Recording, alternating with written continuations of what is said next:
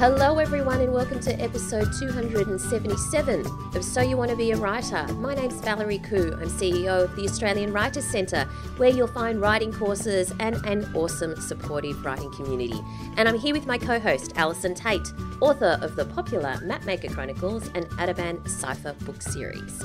How are you, Al? Well, you know what? I'm actually pretty excited. Okay. No, take a deep breath. Okay. Oh my God, you're not fair to middling? I'm not okay, because wow. I'm packed. We're all packed up and we are on the road to Bluesfest any minute now. What do you stay in when you go to Bluesfest? Oh, well, we're staying in a beach house. I don't camp. Oh, Yeah, no, I should just make that quite clear. I don't camp. Okay. No, we're staying in a beach house. Some friends are coming to stay in our house and have a holiday in our house. It's like this massive, Oh, everybody's wow. just like shifting around. And so we're Procrasti Pup will be well managed. We don't take yes. Procrasti Pup to Bluesfest, No. obviously. So he's going to be staying with our friends, and the rest of us are just off we go. I'm scared of music festivals. Why? You sound like Mr. 12. He's also scared of music festivals. He's worried I'm going to lose him at Bluesfest. Oh, no, I'm like, I'm not dude, scared of that. You're like a limpet. I'm not going to lose you. No, not scared of that. So what are you scared of? The toilets. Oh, for God's sake, really? Yes. Right. If you're scared of toilets, it's going to stop you doing a lot of things that are actually quite fun. Okay, and probably really boring then. Okay. Yeah, you know what? It's probably not a highlight. But I can't believe we're even having this conversation on our podcast. I'd just like to apologise to our listeners. Sorry. You've really sorry, brought the everyone. tone down there. I'm thinking music and fabulousness and and you're going toilets. Yeah, I'll just listen to them on the CD. I mean, on Spotify. In your bathroom. Exactly. Right, we want to give a big shout out to Miss Cackle, who kindly left us a review on iTunes, and it's entitled Love Them, and it's short and sweet, and it says, listening to Val and Al is an absolute highlight of my week. They know how much I love them. Ooh, awesome. You may not love us as much after the opening to the this toilets, particular yeah. episode. Sorry. Really, Thank you so much, Miss Cackle. Really, really appreciate it. And of course, if any other listeners have 30 seconds to leave us a review or rating on iTunes, we'd really be grateful because it helps us in the rankings. Now, let's move on. We've got some links that we want to share with you. Alison, you've got one, haven't you? One from Jane Friedman's blog. I do. The wonderful Jane Friedman website, which is a terrific resource for writers of all types, kinds, denominations, whatever. Mm-hmm. It's a post entitled 8 Mundane Elements You Should Cut from Your Story by Jordan Rosenfeld. And I just thought it was a really good thing to read, particularly if you're writing your first draft ever, because a lot of these things are mistakes that I made when I wrote my first ever manuscripts. Like when I look back at them now, I can see where the problems were with them, but you don't necessarily see it at the time. One of them is vagueness, and one of the issues I had with a manuscript that I wrote early on was that I had 3 women of the same age. They had all been at school together. And so they were essentially very much very, very similar. Yeah. And trying to differentiate between the 3 of them as far as their voices went and all of that kind of stuff was quite difficult. So you kind of end up with this sort of weird vagueness about who everyone was and what they looked like. And so that was one thing. And then the second point that Jordan makes is excruciating detail. This is another issue. So you're going to swing when you're writing your first manuscript. You do tend to swing from one to the other. You're either going to put in so much detail, and she wore a blue dress that was cut to the knee with a, blah, blah, blah, blah, blah, so that you've got this one paragraph describing one character and what they happen to be wearing that day is not great. But it's also something I see so when I tutor the online courses for the Australian Writers Centre, often in the opening paragraph. So we do a section in the children and young adult, writing for children and young adults course where, it's like write your opening paragraph. And there'll be often the situation where people are trying to put so much detail, they're trying to build the whole world in the opening paragraph. And what happens is the story gets lost. So you're wading your way through adjectives and, detail and trying to find out, who the character is and what the story might be so that I can sort of jump on into it. So excruciating detail, it has its place. Very detailed writing has its place because what it works for pacing. So when you're pacing Yeah. a book, if you want to slow things down, if you want sort of like if you've had a hugely amazing action scene, but then you want to slow things down, bring it back to the character, that kind of stuff, that's where you're going to go into lots of detail because detail slows things down for the reader. So I think if you Mm. keep that in your mind all the time, it helps you to work out how much detail you need and how much you don't. But excruciating detail, like down to the dots on the stockings of the woman who Mm. you're describing, probably not. We don't really need to get This is too involved. This is also a particular pitfall for people who are writing nonfiction or narrative nonfiction because often you do a lot of research. And Mhm. there's a particular author who you and I both know who is ridiculously super successful now.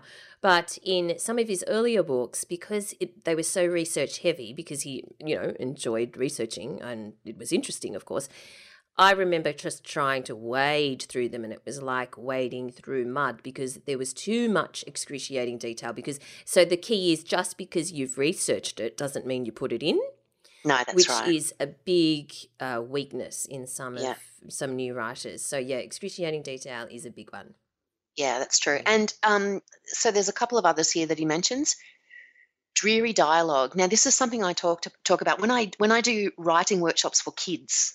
I get into this because this is how important it is. So even when I'm down to like grade 3 level, it's about making sure that your characters are speaking their best lines all the time. And what I Yeah. mean by that is that they're not weighed down by, hi, how are you? I'm fine. It doesn't need to be realistic in that sense. It needs to sound realistic in the voice. Like the voice needs to ring true. It needs to be engaging. It needs to be, valid to that particular character.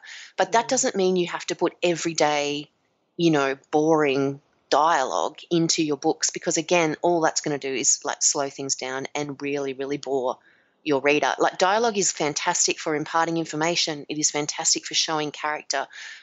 We don't need it actually, unless of course that exchange about the weather is, as Jordan says, are they saying it under duress? Is there a threat of harm? Are they using the pleasantries as a code for something else? Are you showing the difference between the nice conversation and the body language? Then it's Mm. working twice. But if it's really just to show two characters meeting on a street, don't go there. Yeah, absolutely. And of course, if you need any help with dialogue, check out our new course, which is absolutely awesome on how to write dialogue. It's called Fiction Essentials Dialogue. You can find out more at writercentre.com.au/dialogue. The other thing that I think is really important on this list is telegraphing. Mm, So the way that they've written it is another tension-killing habit is essentially to announce to the reader what the character is about to do before they do it unnecessarily, which is called telegraphing. So here's an example. He was going to leave this room and never look back. He stood up. I'm leaving and I'm never coming back, he shouted as he stormed for the door. Yes, it's obviously repetitive and unnecessary because you yes, can just have one of those things. So make sure absolutely. you don't do telegraphing as well. But you can check out the full list. We'll put the link in the show notes, which you can find at soyouwannabeawriter.com.au. The other link we wanted to mention to you this week is 7 Things to Try When Writing is Hard, which is from a site called helpingwritersbecomeauthors.com. And we won't go through all 7 things, but there's a few that we thought that are worth mentioning. I think the one that stuck out for me was identify the cause, because sometimes writing, number one, sure, writing is hard and can be hard, but sometimes writing can just flow, right? Mm. But if you're finding it consistently hard, I think it's really important to identify the cause because it could be a whole range of things. It could be just because you're tired. It could be because you've actually written yourself into a corner and you don't know how to get out and you just think that you can't write, but really you need to perhaps just take a step back and rewrite your way into the story. It could be because you're stressed about something completely unrelated to writing, and that's, it could be because you think you're suffering from it could be because you're suffering from imposter syndrome and you're wondering, oh my goodness, is this any good? So it's important just to not think, oh, that's just writer's block and I'm stuck and I have to wait for it to magically disappear. It's not going to be magically disappear if you're not going to do anything about it. So try to be really honest with yourself and find out the cause. And one of the great ways to do that, I truly believe, is through morning pages. It doesn't have to be in the morning, mind you, but it's just stream of consciousness writing. Aim to write at least 3 pages. I suggest longhand. You can do it on the computer if you want, where you're just writing whatever comes into your head. And often the thing that's bubbling, whether that's a stress caused by someone else or whether it's because you can't figure out what to do with your character, the thing that's bubbling somewhere underneath, somewhere inside you, starts coming out in your morning pages where you know that you're writing these pages, then no one else is going to read them apart from yourself. So you're really free to be able to write, and no one's going to judge you on it. And I find that that's very useful when you are stuck in anything, not just in your writing, but in life in general. It's a big one for me. Any Very others good. on this list you think are good? I think identifying the cause is good. I think also trusting the process Yes. is probably a big one because, Yes. I feel like a lot of the time when writing gets hard, people stop showing up. And if you stop showing up, then it's never going to get better. But if you continue to show up and continue to, I always talk about, writing your way through things. Yeah, And push it's, through. I think that some of that is just about giving yourself permission to go, well, it's about, like, some days when it's like that, you're going to write 100 words if you're lucky, and they may never be used. But what you're doing is working through the process of getting out of that plot problem or that feeling that you have or whatever it is. And I think you have to trust the process, that if you keep moving forward, you will find the key that's going to unlock this situation for you. And you might never use the words that you've used to get to that point, but you have to sometimes get them on the page just to kind of get that forward momentum going again. The other thing I often do if writing is getting hard on a project is to start writing something else. And I don't mean shiny new manuscript syndrome or whatever we call it. I mean, we be working on a couple of things at once, which I think is always a good thing. But I would never be doing 2 major manuscripts at the same time. Yeah. But I would be doing sort of, if I'm working on something, I might edit something else, or I might, Yes. write a short story, or I might write a freelance article, or I might something entirely different. Yeah. Just to kind of keep that sort of muscle going. And I often find once I'm doing that it, the solution to whatever issue I'm having with the other thing will bubble its way up to the top, as you say. Brilliant. Okay, so we'll put the link in the show notes if you want to read the rest. So our competition this week, we have 10 double passes to The Chaperone. So The Chaperone takes place amid the backdrop of the tumultuous times of the 1920s. The life of a Kansas woman, who is Elizabeth McGovern from Downton Abbey. Oh my God, I love Downton Abbey.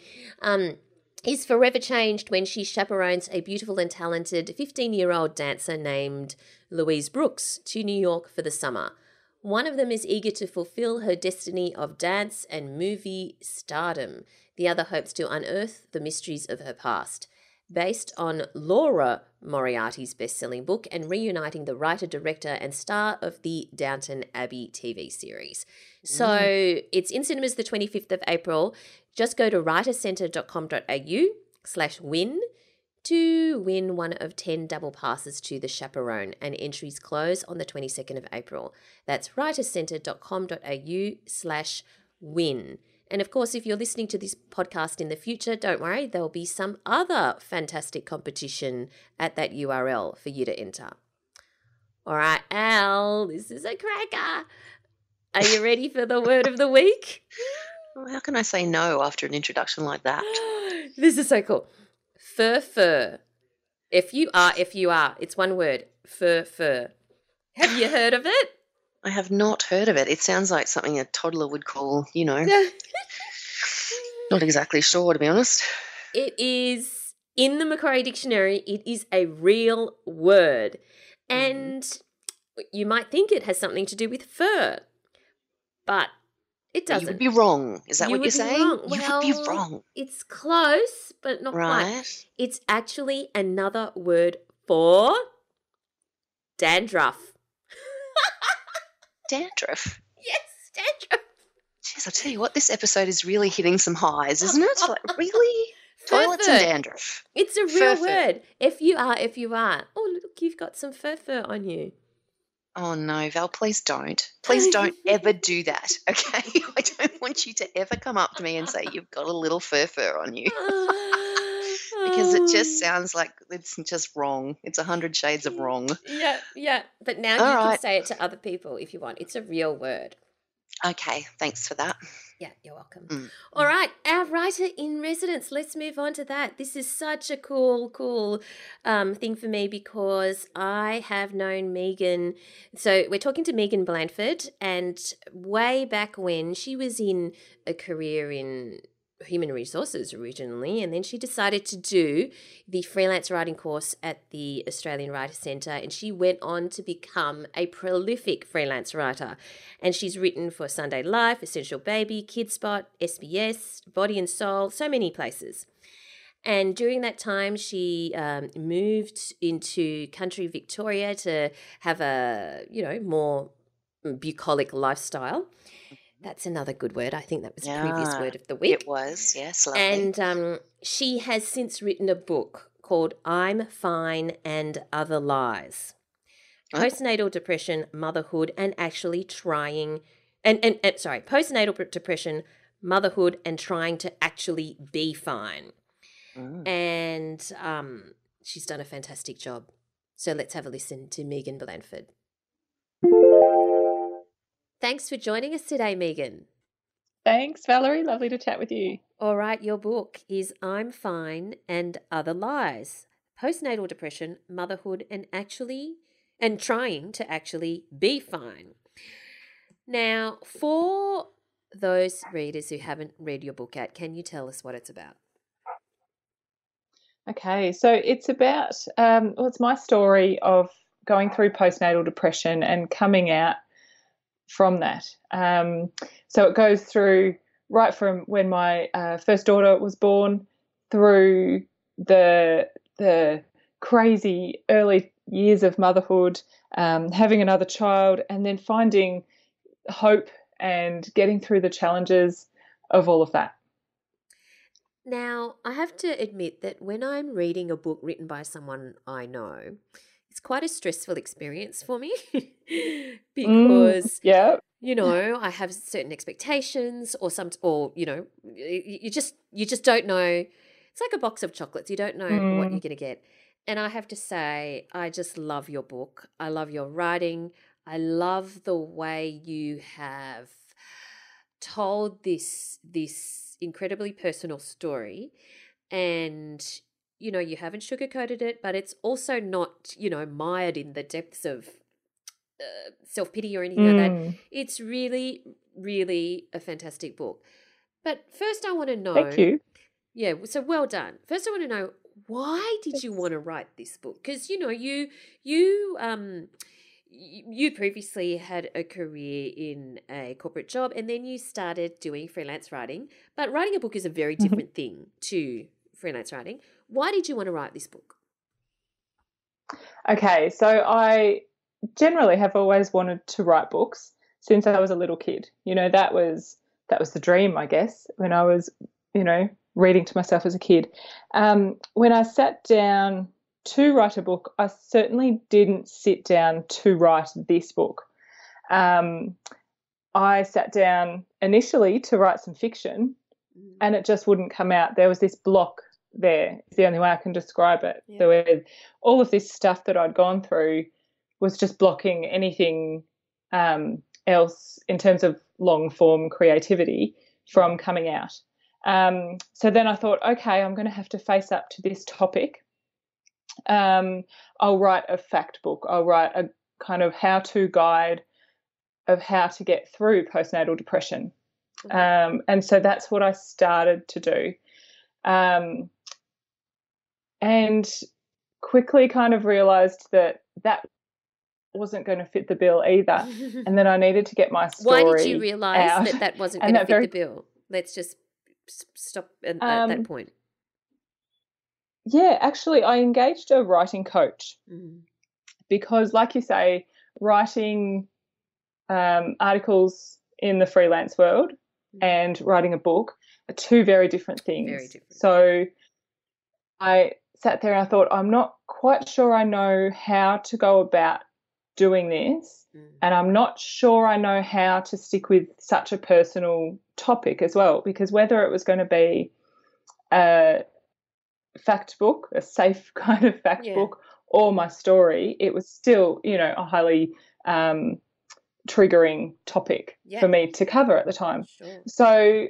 So I engaged a writing coach, and when I sent her what I was playing around with, which was some facts and ideas about interviewing experts and things like this, and a little bit of my story, she said, "That's great, but write more of that.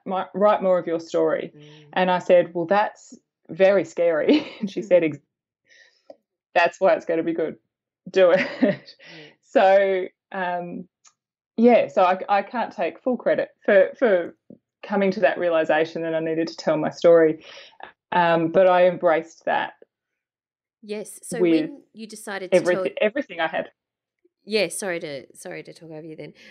When you decided to tell your story then, as you said, it's scary because for a whole range of reasons, one of which being it's very personal.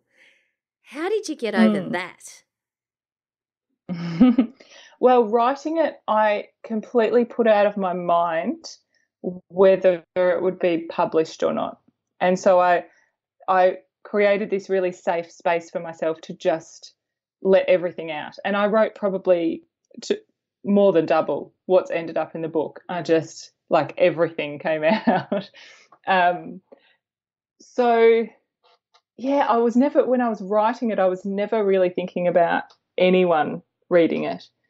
So I was able to really get honest with myself and tackle things in a really, in a really raw kind of way. And it was later through the editing and everything that, things get a bit more practical and you start talking about whether it should be something that you send to publishers or whatnot. But that rawness still stayed in there as well. And obviously the book goes through your experience with postnatal depression, among other things. But you could have picked a whole range of other topics to write about. Why did you pick this? Even as a fact book, you picked postnatal depression. So. It was something I'd tried to run away from for a lot of years, the fact that I went through this. So I think it was time to face up to it and to really explore what the impact that it had on my life. It certainly wasn't an easy topic to choose, that's for sure. And like I say, I thought I'd be writing fiction, or I thought I'd be doing something with this topic that might be a bit safer, but this is what came out, and I'm really glad it did, actually, as terrifying as it is in some ways to put my personal story out there. Yes. I'm really glad that that's what it's ended up being. So we're going to circle back to the book in a sec, but I just want to give listeners an idea. Now, you said that from when you were little you wanted to write a book. So obviously there was some kind of desire there. But can you just give us then just a bit of a potted history of your career so people can understand, your path and how you got to where you are? Sure. So let's start with that. I had always wanted to write, and I used to get in trouble from my mum because I would write in my books, in my very favourite books. I would open them up and write in them, and you can imagine my mum's horror as a book lover herself. But I was pretending that I was writing the books. So to me, it was a great game. But then, of course, you grow up a bit and you come to this realisation that a creative endeavour is not really a sensible career path, and everyone around you is very vocal in saying that. So I chose a much more sensible mainstream career path and ended up working in human resources, and I worked my way up into managing an HR department, created my own team, all of that.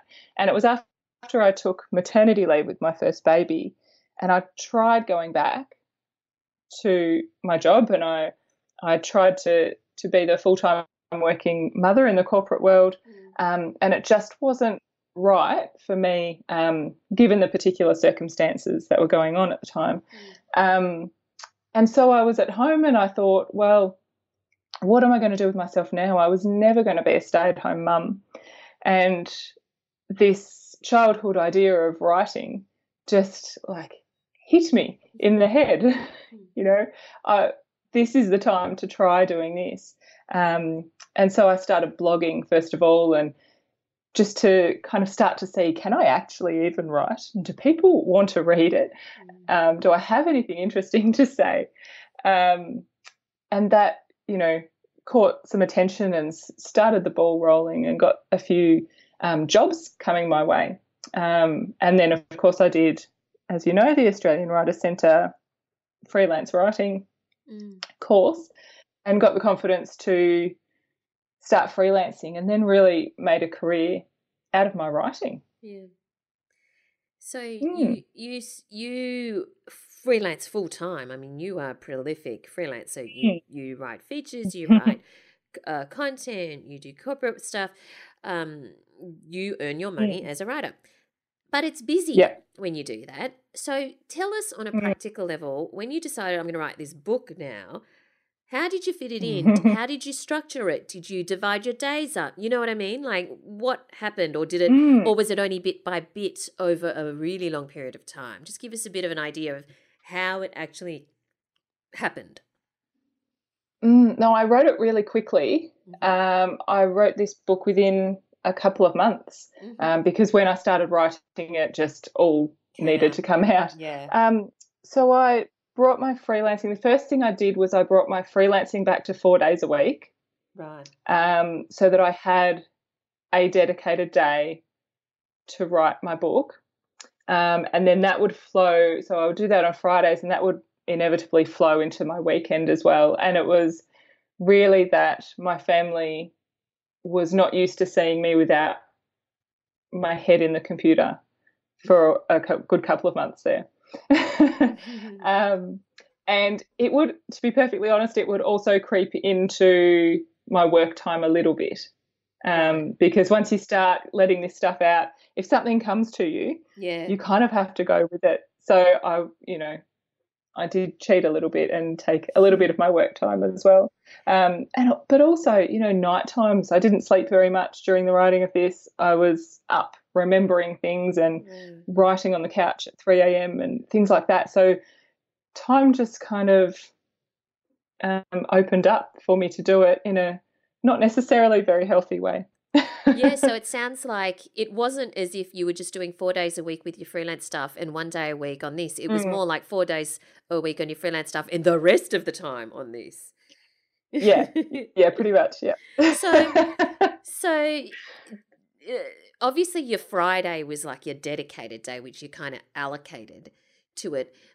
Did you have any kind of weekly word count goal, or did you plan out, here are my chapters and I'm going to write them in a linear fashion, or did stuff just come out in bits and pieces and then you put it together? How did it actually come out? I really, really want to tell you that it was all really planned and structured. I really want to say that because I'm such a structured, organised person. Yes. But when I come to this stuff, I don't. I just wrote, and then I dealt with the structure later. Right. Was that hard? Because, Yeah, it's not in some ways it's not the easiest way to go about things.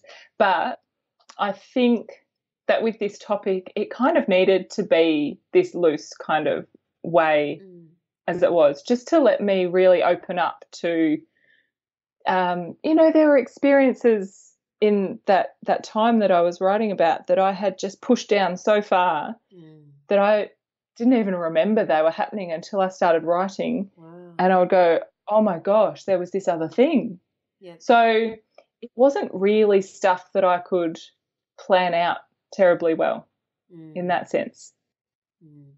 And so when you say that you started writing kind of with the mindset that no one's going to read this in order for you to be, a bit more liberated and free with what you put on paper, after you got it all out then, did you read it back and go, oh my God, I can't tell people that? Or did you think, oh no, this was a bad idea because there's so many things that I actually won't put out there? What happened? Yeah, absolutely. So there was some stuff that was immediately cut. A, because it's not relevant, and B, because it's just too much to share. And that's a lot. You've read this. I share a lot. Yeah. So there's certainly some stuff that was even further than that.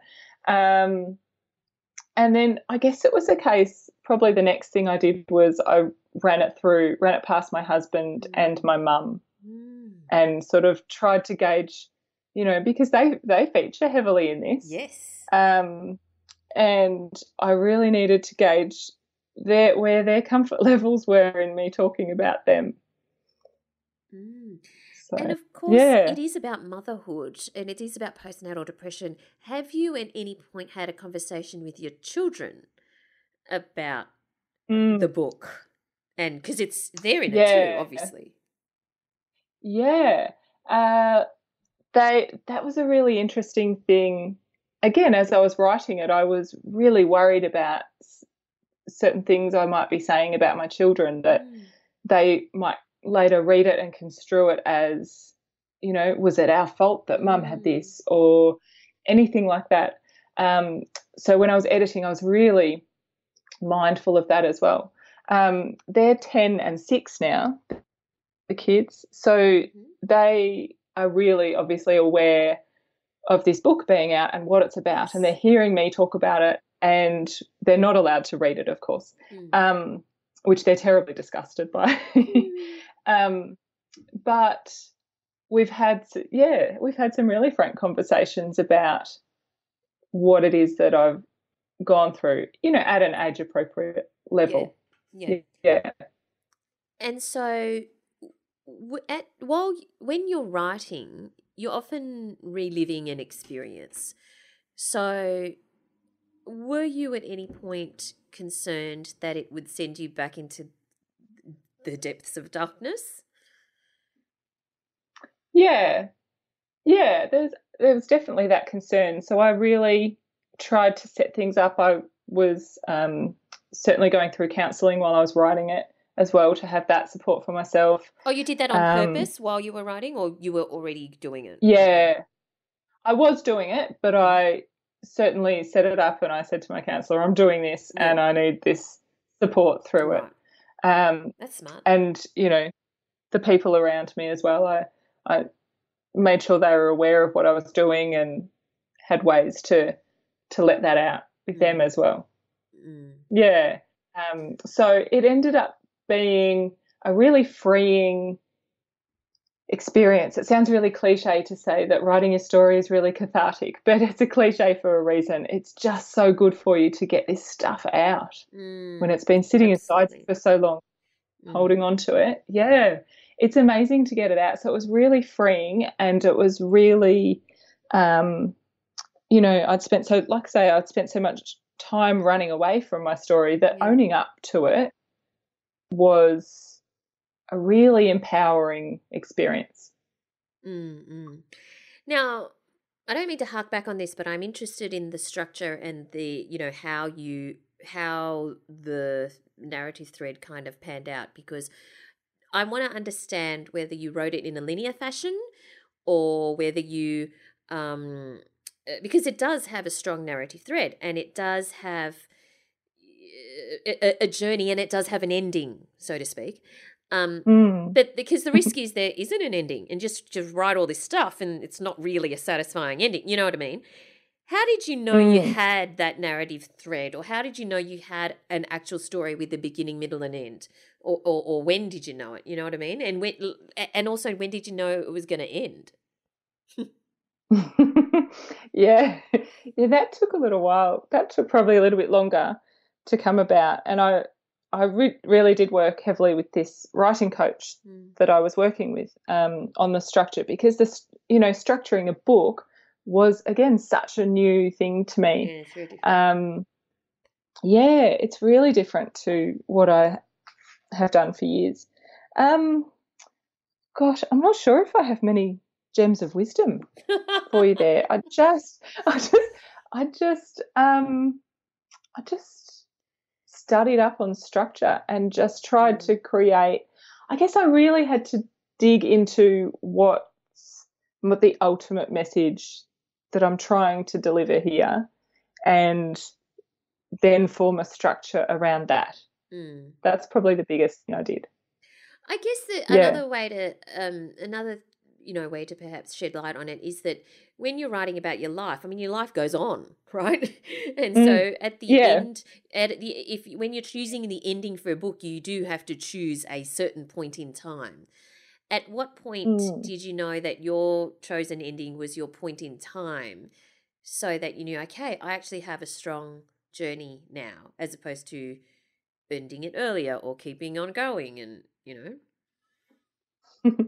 It's a tricky thing, because you don't want it to be this ending that's, really cliched and really like everything's happily ever after now. I really was conscious of not trying to say, well, that's it, I'm never going to suffer again. But I wanted to end on a hopeful note as well.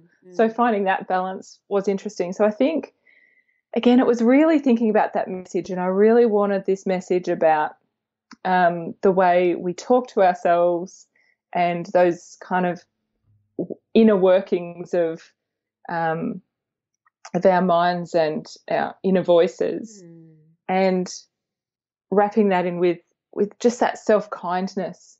And once I knew that that's what I was trying to say here, then I knew exactly where to finish the story. Yeah, right. Now, it's received quite a lot of great press and reaction from people. Have you had any personal comments from readers? So it's still early days, I know, but have you had a response from readers? Yeah, absolutely. People are responding, I guess, in some ways as I hoped they would, which is to say, thank you. I don't feel so alone now. It's so good to know that other people are going through this as well. In another way, it's been surprising, and I think the different types of people who are reading this book has intrigued me a little. Why? So it's not just mum. It's not just mums who are reading this. Yeah. It's people who aren't parents. It's men, and again, who aren't parents and dads. It's people who haven't been through an experience like this, but certainly mums who haven't had postnatal depression still relate to a lot of the feelings that come with that, and certainly all of the challenges of motherhood. So it's really, I think that's been really interesting, that there's different parts of it that all sorts of people relate to. And I think, again, I was talking about the story about this, being so hard on ourselves and our inner voices and the way we treat ourselves. And I think so many people can relate to that. So many of us are so hard on ourselves, and that's certainly not something that's exclusive to mums. Yes, and I think the title, I'm Fine in Other Lies, is something everyone can relate to. How did you come up with that title? Because it's perfect. Oh, the title was so hard. It's that really took good. Between my publisher, my agent, and I, we spent months backwards and forwards, emails. What about this? What about this? And then my publisher ended up saying to me, all the titles we're coming up with are too serious. She said, the thing about your book is that it's got this humour to it that makes it so readable, and lightens the tone and all of this. She said, I want the humour to come across in the title. And I thought, oh, gosh, how do I do that? How on earth, in a few words, can I get this, sarcastic kind of humour that I have across in a title? So I sat down and I just let my absolute crazy sarcasm run free, wrote down a list of about 12 things and sent it to them, and this one stood out. Yeah, because I think it is so relatable. Everyone, as soon as they see the words, I'm fine, everyone knows. Yeah, it's great. What can you give listeners a bit of a idea of the timeline? Like, when did you first start writing it? What happened after that? When you got your publisher? Just so we can get a little bit of a timeline of the gestation of the book. I've heard other people say this on your podcast, and that is that they wish they had kept a nice little timeline of notes, and I'm wishing the same now. It was written probably 2 years ago, and so kind of the first half of that year, writing it was quick, but then the structuring and the final stuff went on for a little bit longer. And then it was done. And so the coach that I had said to me, is also an agent, and she said to me, I want to represent you if you want to put this out there. So that all fell into place really well. And so she started pitching it, and I just made myself forget about it in the meantime, and just went on with my freelancing and went on with, writing some other stuff. And so it was probably mid last year, I reckon, that she found a publisher for it. Right. And so it's a smaller publisher in Melbourne who really wanted to collaborate with me on it and make sure that my story was represented in a way that I was happy with. And that seemed perfect for such a personal story. So did they have a lot of feedback or edits or changes or, that sort of thing? No, not at all. Great. No, it was a very short process, the editing of it. Yeah. Okay, so now you've written a memoir. So that was middle of last year, and then it's been released now. Okay. So you've written a memoir. So now what? Apart from continuing with your freelancing, have you had thoughts about writing another book? Yeah, and I've written 3 fiction manuscripts in the meantime. Wow, busy. Because do you know when you're trying to distract yourself from thinking about what's happening, whether a publisher might want you, whether they might be rejecting you, to distract myself, I just write more. So that's a lot of distraction I've done. Yeah. So what did you do? Did you leave your Friday open for that kind of writing? Oh. Yeah, I just stuck with it, and I thought, well, that fiction that I originally wanted to sit down and write, why don't I do that? Because once I'd let this stuff out that's gone into this book, that block that I talked about earlier that was there making me just have to write this, completely lifted. Fantastic. And all of a sudden I had all of these ideas for fiction and all of these characters coming to me, and I thought, oh, well, here we go. I'll see where this takes me. Yes. So we'll see. Yeah, love it. Okay, so finally, what's your advice? What's your top 3 tips for aspiring writers? And I guess let's focus on nonfiction for now, who want to write a book like yours one day. Not necessarily about postnatal depression, just, a nonfiction memoir type book.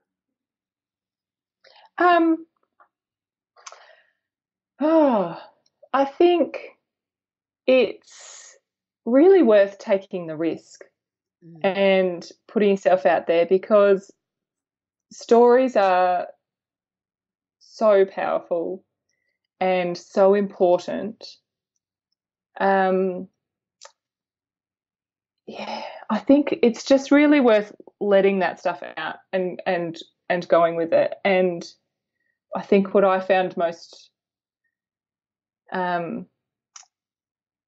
the best way to approach that was that sense of not writing to be published, but just writing and letting it come out really honestly and openly. I think I'd quite recommend that. Okay. Yep. That's it's certainly a very liberating way to write. Any other tips? Yeah.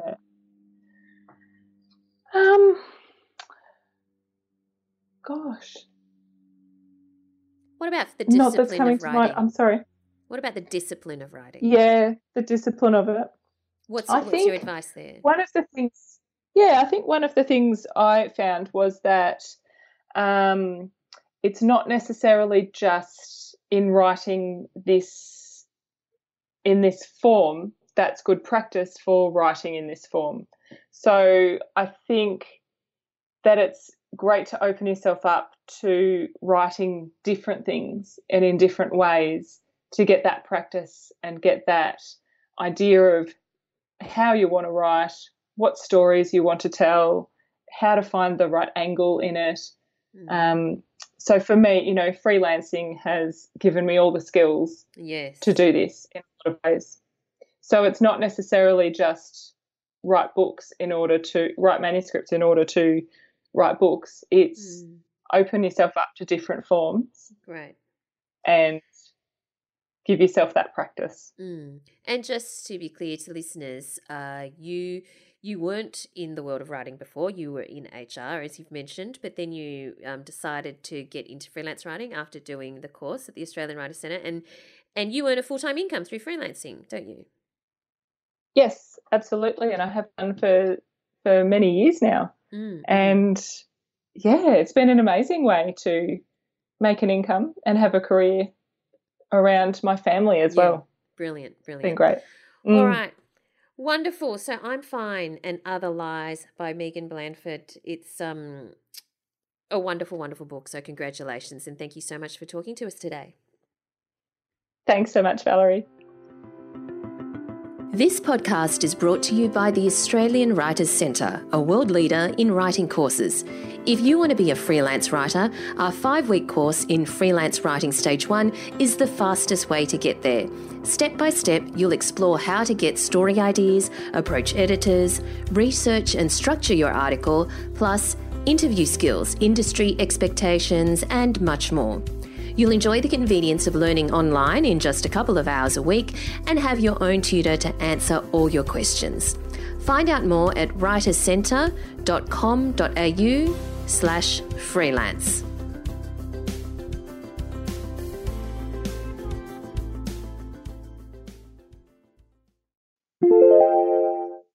There we go, Megan Blandford, and I'm just so thrilled for Megan because, like I said, I've kind of tracked her career trajectory for some time now, and I'm so thrilled to see this has happened for her, and it's getting lots of great press as well. I'm Fine and Other Lies. All right, so what are you most looking forward to at Bluesfest? That's a very good question. I'm very much looking forward. Not the toilets. No, well, clearly, because, we've done that conversation to death. No, I am very much looking forward to seeing Nathaniel Rateliff on Sunday. Very much looking forward to that. I'm looking forward to watching Book Boy see Iggy Pop for the first time. I think that will be an eye-opener. He's really excited about it. He's, got a massive, we've got the vinyl collection here belonging to the husband. So, do you have an actual record player? We do, yeah. Oh, wow. We were hipsters before they were hipsters, I'm telling you. Yeah, wow.